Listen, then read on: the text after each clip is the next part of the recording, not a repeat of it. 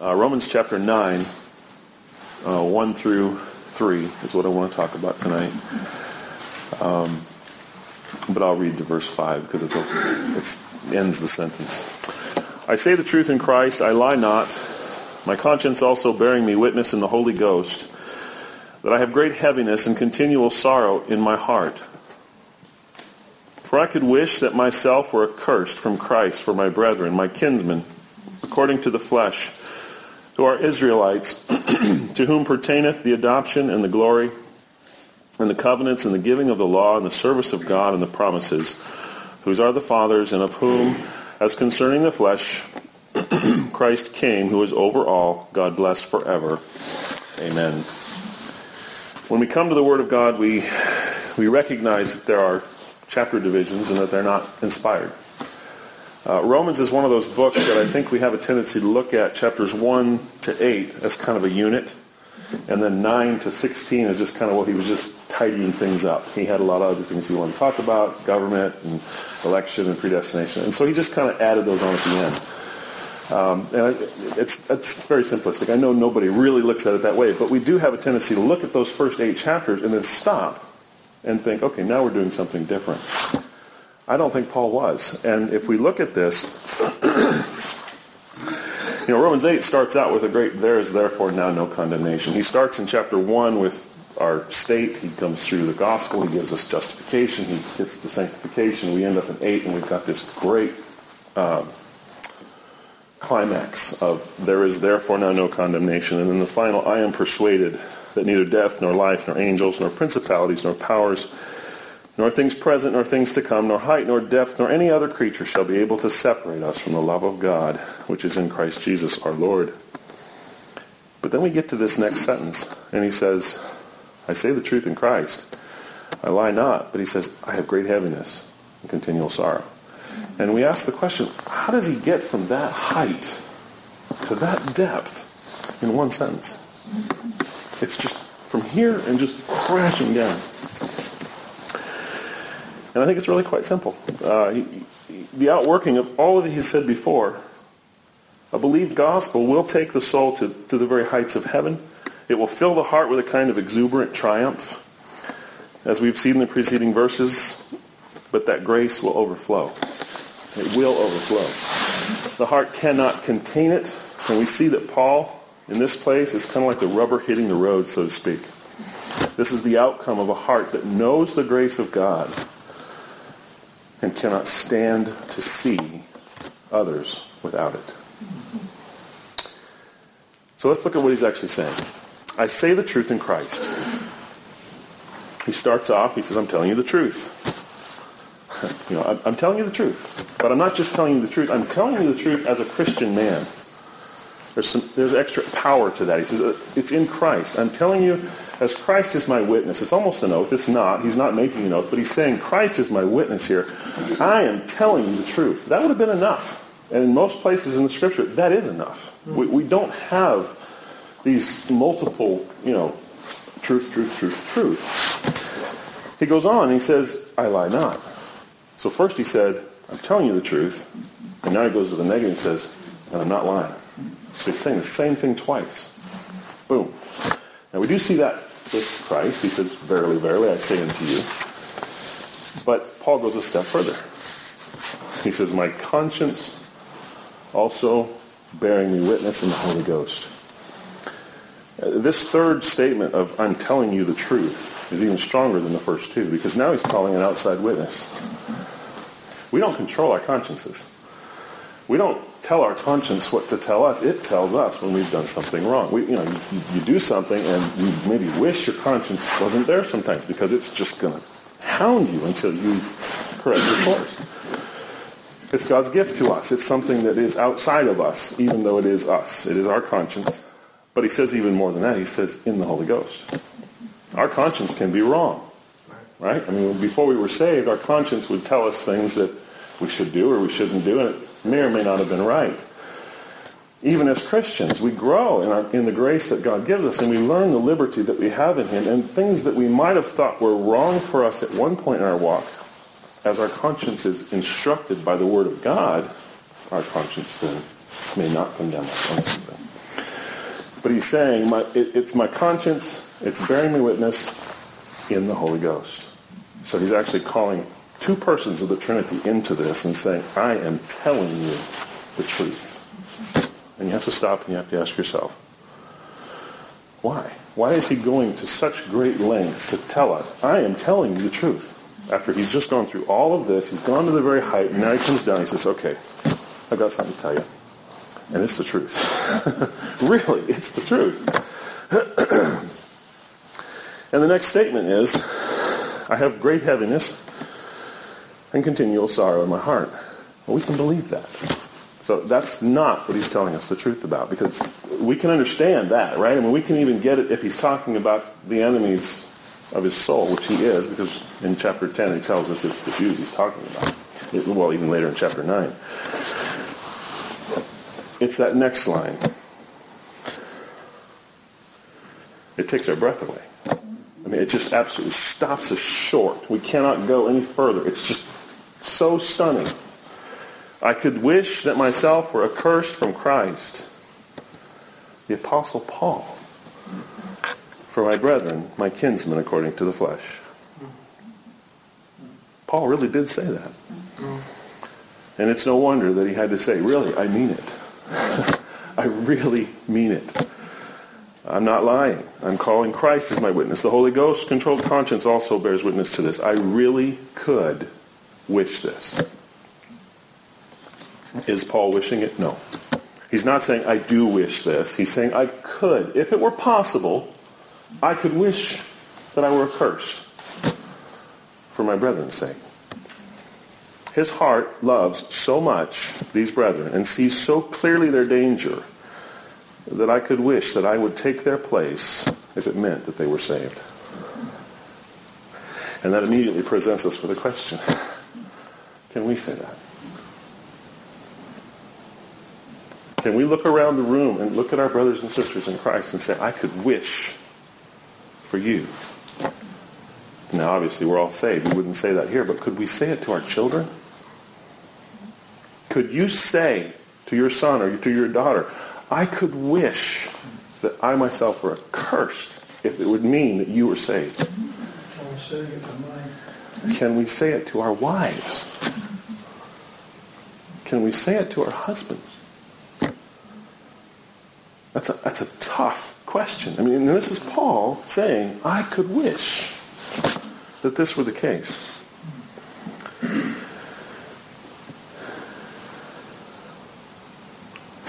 It really begs the question, do we really know what love is? We pray for the people on our list for their salvation, and we should. And would we die for them to see them saved? Could we even go that far? Could we even say, I would die to see this person saved? Some of us, I think, could go that far and say, for a righteous man, even some would dare to die. But could we say it for the soul that lies in the gutter? Could we say it for the one who is the cross-dresser, comes to the doors of the church and needs salvation? Could we say it for them? Yes, we would die for our wives. We would. We would die for our husbands. We would die for our children. We would. We might even die for one another. I hope we would. And I hope we have that kind of love amongst the brethren, that we would lay down our lives for each other. For a righteous man, some would even dare to die. But anathema? Anathema? That is something entirely different than that kind of love. It is infinitely higher. We say we love the brethren, and so we do. But do we know this kind of love for them? Again, Paul is not saying I would give up an afternoon for them. I would give up $20. He's saying I would wish that I were accursed, anathema from Christ for their sakes, that they might be saved. Moses in a similar passage says something no less shocking. And Moses returned unto the Lord and said, Oh, this people have sinned a great sin, and have made them gods of gold. Yet now, if thou wilt forgive their sin, and if not, blot me, I pray thee, out of the book which thou hast written. Moses had just been in the presence of God. He came down from the mountain, and there was the golden calf. He went right back up the mountain, and this is what he said. If you will not forgive them, blot me out too. How did these men reach such heights of love? I think perhaps because they saw the love of God more clearly than most of us do. They were simply reflecting the face of God. When Moses came down from the mount, his face shone. And the text tells us his heart did too. It wasn't just his face that had been changed. Moses saw God. Show me your glory, right? What did God say? His goodness passed before him. And Moses came down the mountain and said, I want to die for these people because I see the love that God has for them. And he was bold. There are many commentators on the scriptures, and I was baffled by this, but many of them don't agree with me. They say that they'll do all kinds of gymnastics to make these texts say something just short of what they actually say. And I was very glad. I went and looked up some things for Spurgeon, and I found a quote. I'll get to that in a minute. The meaning is plain. I mean, it's right there. The pathos is deep. It's not. This is not something that's surface. It is just immense in its signification. And we cannot imagine, perhaps, and it makes us very uncomfortable to even consider this. But our inability to scale those heights in our present state does not mean that they are not there. Just because I stand at the base of an Everest and I look at it and say, well, I'm not dressed for it, and I don't have the training, and I don't have the equipment, it can never be done. It doesn't mean that there haven't been myriads of people who have reached the summit. And that I, too, couldn't reach that summit if given the proper training and the time and the effort to get there. And then Spurgeon was talking about these commentators. He said, this text has so puzzled the expositors that they have done their very best to kill it and tear its heart out, to get rid of its obvious meaning.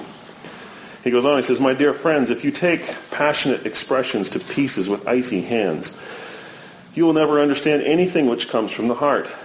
Of course, the apostle never thought of wishing that he could be the enemy of Christ, but he did sometimes look at the misery which comes upon those who are separated from Christ until he felt that if he could save his kinsmen by his own destruction, yes, by himself enduring their heavy punishment, he could wish to stand in their place. He did not say that he ever did wish it, but he felt as if he could wish it when his heart was warmed. He goes on to say of his own experience, some of us have felt at times that our lives would have been cheaply spent 1,000 times over by the bloodiest and most cruel deaths if we could save our hearers. And there have been moments of passion when we have been ready to say, if even my destruction could save them, I could almost go that length. But Moses and Paul are not alone in this expression, obviously. Spurgeon just said. John Bunyan, in his autobiography, Grace Abounding, said of those that he preached to, and indeed I did often say in my heart before the Lord that if to be hanged up presently before their eyes would be a means to awaken them and confirm them in the truth, I would gladly be contented. And by hanged up, he meant the gallows. Spurgeon, who knew Bunyan well, commented in one of his sermons that Bunyan often felt while preaching that he would give up his own salvation for the salvation of his hearers. We could talk of many others. A long line of godly men, the M'Shanes, the Brainards, who, with his blood in the snow, prayed his heart out for the Indians in the Northeast. The Bonners. The list could be a mile long. It really could. We could spend all night here. And like the Hebrews says, time fails to list the Baraks and the Samsons, and we don't have that time. But the fact is, this is not an uncommon experience in the heart of God's people. What was it then that made these men love like this? They simply were like their master to an eminent degree. They loved like he loved. Bengel, commenting on this passage, said, whether he, Paul, wished only the deprivation of all good and his own destruction or annihilation or the eternal suffering also of every evil bodily and spiritual, or whether in the very excitement of that prayer he clearly conceived the matter, who knows? Whether Paul himself, had he been questioned, could have defined certainly. Certainly self was quite forgotten. He only regarded others for the sake of the divine glory. From the highest faith, he now displays the highest love enkindled by the divine love. In his statement, certainly self was quite forgotten. He only regarded others. This is really the point of it all. This was Paul's love, and it was like Jesus' love, with one great exception. Our precious Jesus not only could wish it, but did wish it, and did actually lay down his life and become the accursed thing for us. His love was boundless and selfless, and where he is, so is this love. Just listen to what the apostle prays. That Christ may dwell in your hearts by faith, that you, being rooted and grounded in love, may be able to comprehend with all saints what is the breadth and the length and the depth and the height, and to know the love of Christ which passes knowledge, that ye might be filled with all the fullness of God. Take just a moment before we go into prayer and consider this spotless Lamb. This love stronger than death, hell, and the grave. Was not Paul simply expressing the heart of his master, who was the man of sorrows? His master who looked on the multitudes and had compassion, who stood in the temple and cried out, "Come unto me, all ye that labor, and I will give you rest." Who set his face like a flint to go to Jerusalem for the very purpose of becoming the accursed thing for us. Who wept over the same Jerusalem that would soon sound the cry to crucify him. "Oh, Jerusalem, Jerusalem, how often would I, but you would not." The reason of Paul's anguish is revealed, as I said, in chapter 10, verse 1, that Israel might be saved. This is the heart of God that Paul is expressing. Ezekiel 33 says, "As I live, saith the Lord God, I have no pleasure in the death of the wicked, but that the wicked turn from his way and live. Turn ye from your evil ways, for why will ye die, O house of Israel?" How can we that profess to know this love each other so little in comparison? That's been a question I've been asking myself for weeks. How can I say I know this love when I so little of it? How can we love the lost so little? How can we rest content without this great heaving, swelling love in our breasts? 1 Corinthians 13 tells us, "Though I speak with the tongues of men and of angels, and I have not love, I am become as a sounding brass or a tinkling cymbal. And though I have the gift of prophecy and understand all mysteries and all knowledge, and though I have all faith so that I could remove mountains, and have not love, I am nothing. And though I bestow all my goods to feed the poor, and though I give my body to be burned and have not love, it profits me nothing." One of the primary marks of the days we live in, as Malcolm has pointed out in a roundabout kind of way, is that the love of many will wax cold. That's really what we're seeing. God forbid that it should be said of us. Jude beseeches us to keep ourselves in the love of God. How will we get this love? How will we plumb its depths? The same way Moses and Paul did, by looking full into the face of the Savior and basking in the glow of his love for us. Like Moses, we need to speak to God face to face, and when we come down from the mountain, not only will our faces shine, but we will have hearts that overflow as well. We shall be like him when we see him as he is, and the closer we get to him here, the more we will resemble him. This is why Paul could say, "I could wish." And this is why the world will look at us and say, "We know they are Christians. Look at how they love. Look at how they love one another. Look at how they love us." When we hear Paul say, "I could wish," we need to realize that he can only say it as a faint echo of the one that did say, "I have set my face like a flint." The one that drank the cup to its bitter dregs, flinging it away, crying, "It is finished," in a mighty voice. How deep, how wide, how immense is the love of God to us. And I was going to have us sing a hymn, and I don't think it's in the hymn. I'm going to read it to you, and then we'll go to prayer. I don't think I went too long. The love of God is greater far than tongue or pen can ever tell. It goes beyond the highest star and reaches to the lowest hell. The guilty pair, bowed down with care, God gave his Son to win. His erring child he reconciled and pardoned from his sin. O love of God, how rich and pure, how measureless and strong. It shall forevermore endure, the saints' and angels' song. When years of time shall pass away, and earthly thrones and kingdoms fall, when men who hear refuse to pray, on rocks and hills and mountains call, God's love so sure shall still endure, and all measureless and strong, redeeming grace to Adam's race, the saints' and angels' song. Could we with ink the ocean fill, and the skies of parchment made, and were every stalk on earth a quill, and every man a scribe by trade, to write the love of God above would drain the ocean dry, nor could the scroll contain the whole, though stretched from sky to sky.